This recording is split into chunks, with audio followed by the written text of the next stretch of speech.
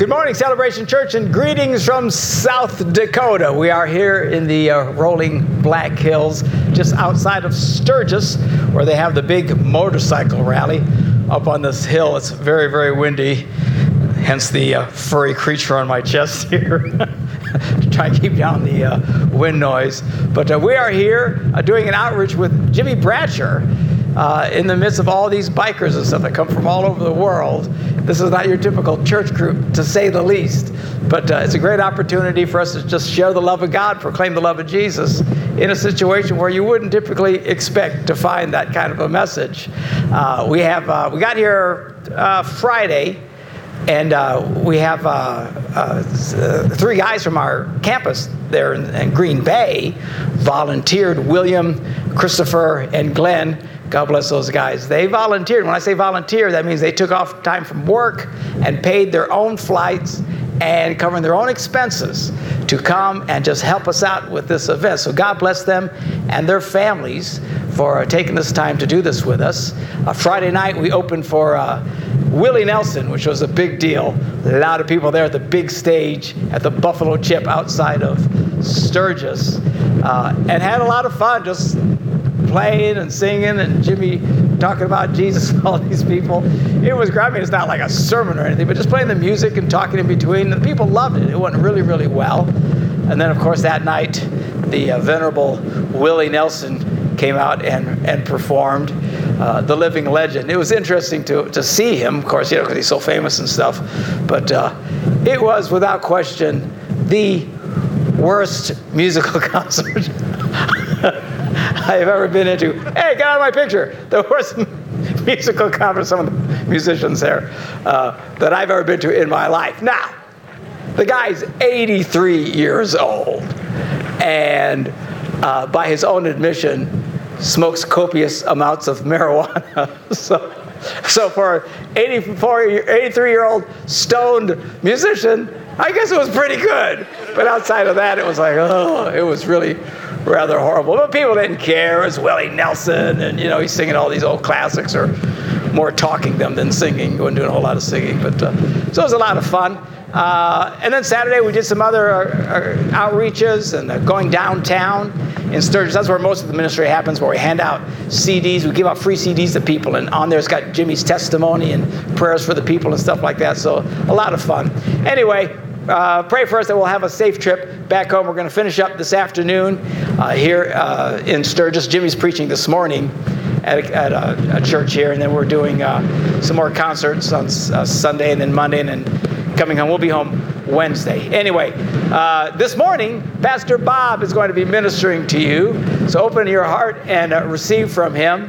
And I'll tell you all about it, or parts of it, when I get back home next Sunday. So God bless you guys. Have a fabulous Sunday morning. See you next week. Well, if we can all stand up together at all of our campuses, guys, in Stevens Point, Appleton, Green Bay, those of you online, welcome. Good to have you with us. Let's all say this together. This is who we are. This is what we believe here at Celebration Church. Let's say this. We believe in God, the Father Almighty, the creator of heaven and earth. We believe in Jesus Christ, his only Son, our Lord, who for us and for our salvation was conceived by the Holy Spirit, born of the Virgin Mary, suffered under Pontius Pilate, was crucified, died, and was buried. He descended to the dead, and on the third day he rose again. He ascended into heaven and is seated at the right hand of the Father. He will come again to judge the living and the dead, and his kingdom will have no end. We believe in the Holy Spirit, the holy Christian church, the fellowship of believers, the forgiveness of sins, the resurrection of the body, and the life everlasting. Amen. You may be seated. Good to be with everyone today. My name is Pastor Bob, if we haven't had the chance to meet. Good to be with everyone today. Everyone's got Olympic fever going on, don't they? Olympic fever. My family, we grew up, we loved the Olympics. I grew up in Racine, Wisconsin, and my grandpa, he opened a gymnastics club called Peppermint Gymnastics. He was a football coach, and he loved gymnastics. And he believed that gymnastics was like the core to understanding your ability to compete with football, with wrestling, you name it. He was a gymnast. And so we all love gymnastics. My uncle, he was a gymnast. He competed to try out for the Olympics. He was a gymnast at the University of Iowa. And so I kind of grew up in this setting. And every day I'd go to Grandpa's gym, Peppermint Gymnastics, and they'd have me doing pull-ups, and they'd have me doing sit-ups, and they'd have me doing push-ups, and I could do back handsprings all across the floor. And I didn't grab one, but there's a picture of me as a little kid standing by my grandma's pool in her backyard going like this, and muscles are just cracking out all over the place. If I tried to show you now, you guys would just be like, no, he's lying. But it's true. And so I grew up doing that, going to the gym every day. I grew up in kind of a rough neighborhood in Racine, really diverse. And 2 houses down was this Yugoslavian family. And my name's Bob, and then there was Medium Bob, and then there was Big Bob, big old stinky fat Bob, the Yugoslavian. And his mom would feed him like 10 times a day. And she would get out on her porch to feed him, and she'd just yell and scream, "Where's my big fat Bobby, Bobby, Bobby? Where's my stinky Bobby?" And she'd yell for Bobby, and he'd come running home to get his food. And so I grew up watching the Olympics, and there's something about the Olympics where you're like allowed to hate another country, which like is totally not politically correct these days. Like, we grew up watching football in America, so you can, like, hate the Vikings or you can hate the Bears. But in the Olympics, and, like, if you watch soccer, like, in Eastern Europe, you're allowed to, like, hate a country, right? Totally different deal. And so we grew up, like, Yugoslavians and Americans. And so one time, I think we kind of dreamed up this whole thing in our heads. But in our heads, the Yugoslavians stole the gold medal in gymnastics from the Americans. And as little kids, we imagined them crawling like into the hotel room and grabbing and stealing their gold medal and walking out with it. That's how we all saw it in our heads. And they had a bumper sticker on the back of their car. It said, "Number 1 super soccer star, Rajik Milo." I don't even know what that means, but if you know who Rajik Milo is, I want to know. So we grew up in this kind of environment, loving the Olympics, and there's something about us that just loves watching people excel at something. Just yesterday, I had to watch. The opening ceremonies happened, and then the Americans were playing the Croatians, which is like the former Yugoslavia in water polo, and once again, they stole the gold from the Americans. It was heartbreaking. And they beat them. But it's true. We love it when we see a great band. If you love music, you see your favorite band play. We love to see musicians because they excel at it if they're really good. We've got great bands at all of our campuses that play our music before the preaching starts, and we love seeing people that are really good at something like that. It's true even watching someone that's just a great parent, or someone that's great, has a great marriage, or someone that's great leading in business. Whatever it is, we love to observe people that excel at something, and it's especially true in sports, and nothing compares to watching these athletes that are the best in their sport compete in the Olympics. And Paul, in 1 Corinthians, writes about this idea of what it's like to live a new life as a Christian. And he compares it to what it's like to be an elite athlete. The book of Corinthians was really a letter that was written to the church in Corinth. And this is the capital city of Greece. And Paul's writing to them because this is the home to the Corinthian Games. It was second only to the Olympics. This existed at that time. So these people understand what it is that Paul's talking about. And he's going to use this analogy of athletics and how it compares to our faith. And it's perfect for us today. And it's perfect for us because we're Packer fans, right? We get it. We have the best football team on the planet. Can someone say amen? That's right. Like, if I was preaching this sermon across the border in Minnesota, they wouldn't understand a thing because they're Viking fans and they don't understand such things. Am I right? But you're Packer fans, so I know you'll get it. Just like Paul knew that his people that he was writing to would understand what he's talking about. So, we are home of the Packers. We get this. So here's some things about the Corinthian Games. Paul was writing to them. They had running. They had leaping, they had spear throwing, so they had this like track and field stuff. They had boxing and wrestling. And this year in the Olympics, they brought back rugby. And one of the things they had in the Corinthian Games was chariot racing. Maybe they want to bring that one back, or racing in armor. Everyone that competed in these games was required to take an oath. They would say, I've trained for at least 10 months, and I will not resort to unfair tricks. They would say, take this oath. They've done the training that was required.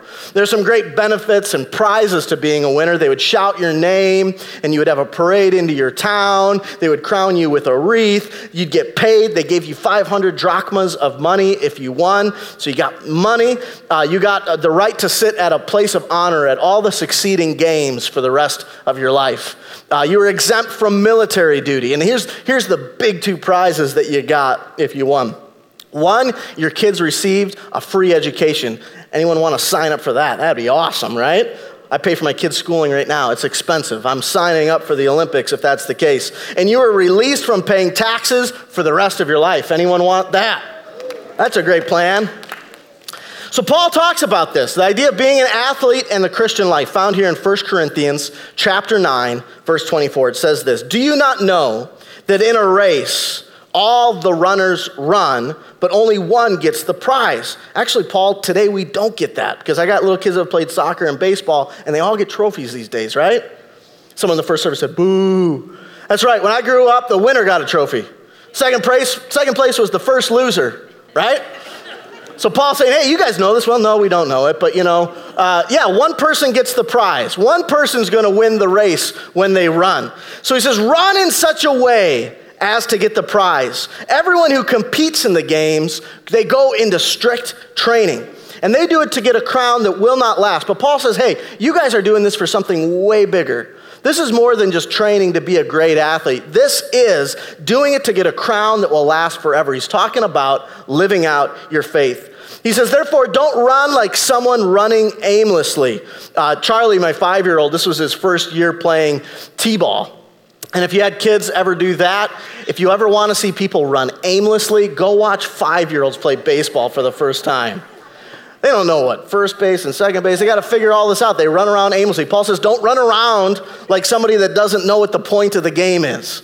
There's a point to this, and so don't run around like that. He says, I don't fight like a boxer just beating the air. He says, no, I strike a blow to my body. I train myself. And Paul says, so that after I've preached to others, Paul's a preacher. What are you? Maybe you work in a company. You're a salesman. Maybe you're a mom. Maybe you're a teacher. Maybe you're retired. Maybe you're a student. Whatever you're at right now, Paul says, man, I'm doing this no matter what, so that I myself will not be disqualified from the prize. You don't want to be disqualified. Paul here is saying, just like you don't decide to wake up one day and run like a world second record-setting 400-meter run in the Olympics, right? I didn't wake up and do that today. It's the same way in faith. You don't just wake up and decide to go do that. It doesn't work that way in faith. To put this to the test, just yesterday, I put on my running shoes and I got out and ran. My goal was to run 3 miles. So I got out on the river trail. I'm running. I got my dog with me. We're out running. And I kid you not, I had a 89-year-old man pass me down the side. He had to get up on the grass and get around me. He's 89 years old. That very well may have been his last run of his life. And he's passing me. And you don't just wake up and decide to run. 1.5 miles in, I decided, man, I got calluses on my feet already. I'm going to walk home. So I started walking home. You don't just wake up and decide to do these things. It's done, repeated over time. But this is kind of odd in our culture today. Because we live in a real instant culture. We got instant mashed potatoes, which are delicious. We've got instant mac and cheese. We've got microwaves. We've got instant access to information on Google. We're in an instant kind of culture, but that's not the way that life works. And it's not the way that our faith works. The Christian life is like a little baby learning how to walk. You ever had if you've been a parent, you've seen little kids when they learn to start walking. They get up and they take a few steps and they fall down. And then they get up and pull themselves up on something and take a few steps and then they fall down. And then they learn how to walk without falling. And then if they're going to learn how to run, they get into it and they start running and learn how to be an athlete. The Christian life is like that. It's practice. It's conditioning. Just like an athlete puts in the reps, receives coaching, is physically trained, so it is with our faith. And Paul, in the book of Ephesians, is going to again talk about this idea of living out the Christian life. And in chapter 4, Paul writes this section where he's encouraging people to live differently as followers of Jesus Christ. It says this in chapter 4, verse 21. It says, "When you heard about Christ and you were taught in him accordance with the truth that is in Jesus, you were taught with regard to your former way of life." There's a former way of life. There's a former way that leads to destruction. And Paul's saying, hey, there is a new way to live. There's a different way to approach your finances. There's a different way to approach your relationships. There's a different way to approach being an employee, being an employer, whatever it is. This arena, the Christian life looks different. He says, put off your old self, which is being corrupted by its evil desires, and to be made new in the attitude of your minds, and to put on the new self, created to be like God in true righteousness and holiness. Then in chapter 5, Paul says, hey, I'm going to give you some insight on how you can live this new life that we're called to live, because it's not the easiest thing for us to do. So Paul tells us this in chapter 5, verse 15. He says, be careful then how you live. One translation says, look carefully at how you walk. Is anyone into the new Pokemon Go? Don't raise your hands. I feel bad for all of you if you're into Pokemon Go. I was in the lobby right after it came in church, right after it came out, and somebody came up to me, Joel, and he said, hey man, have you heard about the new Pokemon Go game? I'm like, no, I haven't. He's like, man, it's Pokemon, but it's like on the phone. And he was like all into it, but I have no idea what Pokemon is. I am post-Pokemon generation. For those of you that grew up in the Pokemon generation, let me apologize on behalf of everybody on the planet that you had to grow up with that. But now it's on the phones. And I'm kind of a late eater. And I tend to eat like 9:30 at night, stuff like that. And if you're in Green Bay, Wisconsin, where I live, there's not a whole lot to eat past 9 o'clock. So it's like 10:30 at night. It's finally time for me to grab something to eat. And this was like 3 nights in a row. I'm eating this late. And there's a couple choices in Green Bay. One of them is Hagemeister Park. And it's right up against the river. There's this great like city deck thing. It's gorgeous, right up against the Fox River. This gorgeous restaurant. Summertime. They got a great patio. I'm outside grabbing something to eat. And I've done this before. And I promise you, at 10:30 at night, I am the only one out eating. There's nobody in Green Bay out eating at 10:30. It's just me. They all know who I am. And so I'm out eating, and I kid you not, there were hundreds, like probably just maybe over 1,000 people right there on the city deck doing exactly what Paul says right here. They're not looking carefully how they walk. They're all staring like zombies at their phones, playing Pokemon Go, trying to catch a Pikachu. And they're all playing. They're walking around like they look lifeless. And they have no idea where they're going. And if you walk around like you're playing Pokemon, Paul says, you're going to get hit by a moving car.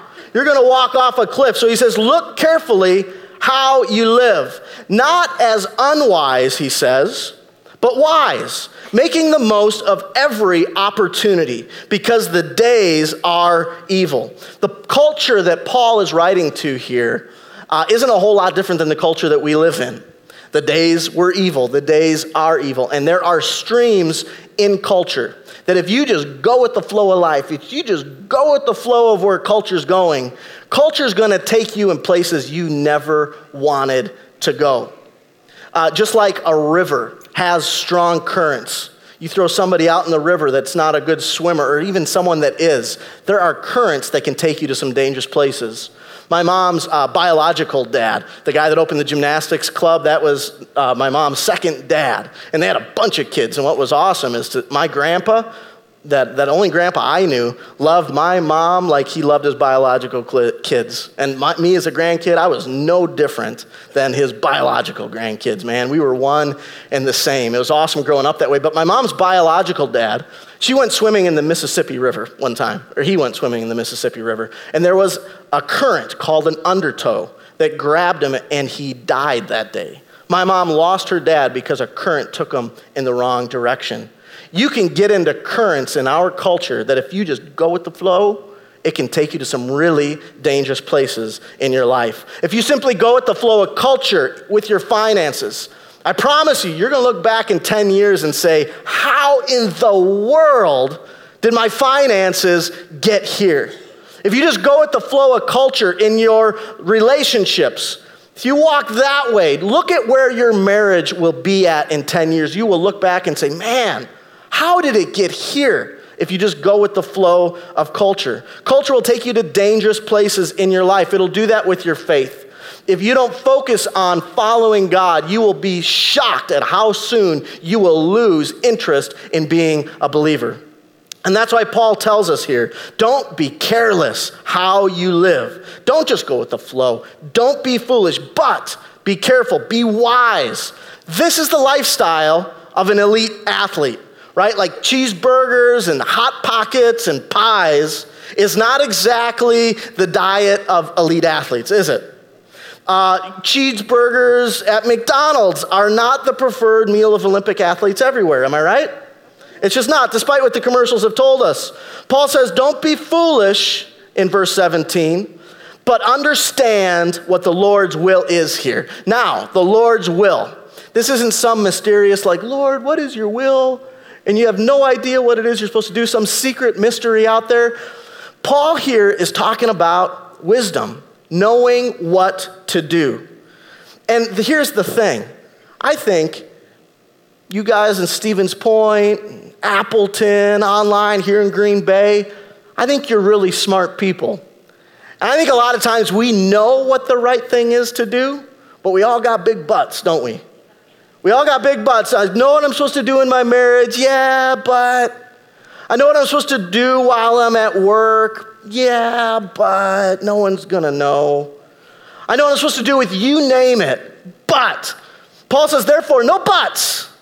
Don't be foolish, but understand and accept, discern, figure out, find out, and follow what it is that you know to do. Because you know that if you go with the current of where culture's going, that you're gonna end up in a dangerous place. So be careful how you live, not as unwise, but wise. Don't go with the culture just because, man, that's what everybody's doing, or that's what I did last time. You're just gonna keep getting the same results. So here's the question. If you walk out of here today, you remember one thing. Remember to start asking yourself this question. What is the wise thing for me to do? What's the wise thing for me to do? I heard a sermon not too long ago from a guy named Andy Stanley. He's a pastor of a real big church down in Atlanta. And he was talking about through this section of Ephesians. And he took this idea that Paul kind of throws out there and says, what's the wise thing for me to do? And he broke down that question in 3 dimensions. And I think it's helpful for us today with what we're going through to look at what are these 3 dimensions of the wise thing for me to do? Because the life and results that you get out of it is a series of decisions that you make over time. It's a series of making the right choices, making wise decisions. Just like an elite athlete. I don't know if anyone watched the family night for the Packers. Over 66,000 people show up to watch a bunch of Packers run a practice. Just incredible. And there's a video of Aaron Rodgers. He threw a ball 50 yards through the air through a basket barely big enough to hold a football. Like Aaron Rodgers doesn't wake up one day and decide, I'm going to walk out on the Lambeau field and I'm going to throw a ball 50 yards through the air through a little basket. You just don't do that. It's because he made a series of decisions over time. It's the idea that Paul's trying to get across to us here today. It's a series of decisions. So 3 dimensions to this question. What's the wise thing for me to do? The first one is, in light of my past experience, what is the wise thing for me to do? And your past, it's your past. And my past is my past, and our pasts are not the same. We all have past experiences. And if you look back at where you've been and the results of it, and you look at where you're at today, if you start asking this question, man, in light of what's happened in my past, what I've experienced and the results of that, you'll know with clarity what it is that you're supposed to do today. Like, for example, how did it go last time that you went to the mall and you bought a bunch of stuff on a credit card because you didn't have the cash to pay for it? Hope you like the $127 jeans that ended up costing you $672, right? Because that interest adds up. If you look at what happened in the past, you will know what is going to happen today. If you look at what happened last time when that girl called you up and asked you to go hang out, how did that end? You know what it is that you're supposed to do today. Last time you went out drinking with your buddies, how did that end for you? You know what happened, and you know what you're supposed to do right now. So in light of my past experience, what is the wise thing for me to do? If you wonder why you keep having the same results in your life, with your finances, in your relationships, you name it, it's because you're not connecting this question with what it is that you're supposed to be doing in your life. If you would ask yourself this one simple question, you would know what it is you're supposed to do. You know, the Bible is right. It says you reap what you sow. What you start sowing into your life, what you do, that's exactly what you're going to get back. And you might say to yourself, yeah, I know it, but this time, it'll be different. It's not going to be different. So you want to be wise. You want clarity. If you want to know what you should do, if you want to change the history book of your life, ask yourself, in light of my past experience, what is it that I'm supposed to do? Number 2, in light of my present circumstances, what is the wise thing for me to do? And circumstances, they change all the time, don't you? Anyone who've got teenagers at any of our campuses, raise your hand if you're a teenager. Any teenagers? Yeah, there you go. None of them want to raise their hands. Okay, you're not going to be a teenager your whole life. One day you're going to go to college and there's this thing called a job that you got to get. And there's bills you got to pay. And there's relationships to maintain. Life changes. So what was okay to do when you were a teenager might not be the okay thing for you to do when you get married. What was okay when you're a teenager might not be the okay thing to do when you go off and go to college. So circumstances change. So in light of my current circumstances, what's the right thing for me to do? Any parents, you got teenagers in the home? Parents, don't worry, they're going to be gone soon. Good news. But circumstances change. There's college, there's marriage and career and kids. What's the wise thing for me to do? Because it might not be the same thing as yesterday. This can be big stuff, like maybe you used to love playing golf like all the time. And then you had a kid, and then you had a second kid, and then you had a third kid, and then you had a fourth kid like me. And you can't play golf like all the time. Circumstances change. This is not right or wrong. Golf is not wrong. Golf is great. Golf's amazing. But circumstances change, and it changes the way you make decisions in your life. This can be smaller, everyday kind of situations, like someone just got sick in your home. Something serious maybe. What's the wise thing for me to do? Maybe you just got a new house or started a new job. What's the wise thing for me to do? So number 2, in light of my present circumstances, what's the wise thing for me to do? And lastly this morning, in light of my future hopes and dreams, what is the wise thing for me to do? And I know we could probably go around the room at all of our campuses, and people could tell you stories on how they've given up on a future hope and dream because of choices they made in their past. But life doesn't have to be that way. If you live with wisdom and you say, what's the right thing for me to do with the vision I've got for my life, with where I want to be someday, you can change the course of history in your life. If you stop simply just going with the flow of culture and instead you're careful with how you live, using wisdom, considering, hey, how is what I'm doing right now going to affect my future hopes and dreams? How is this going to affect my kids? How is this going to affect my finances? How is this going to affect my marriage? How is this going to affect how I connect with my church and with God and where I want my family to go someday? If you start connecting the dots, you know exactly what it is that you're supposed to do. What's the wise thing? These 3 dimensions of this question, looking at your past, looking at your present, and looking at your future and saying, what's the wise thing for me to do? And you will know, you'll have clarity. Just like the Olympics, the way to be a great runner is you train time over time over time.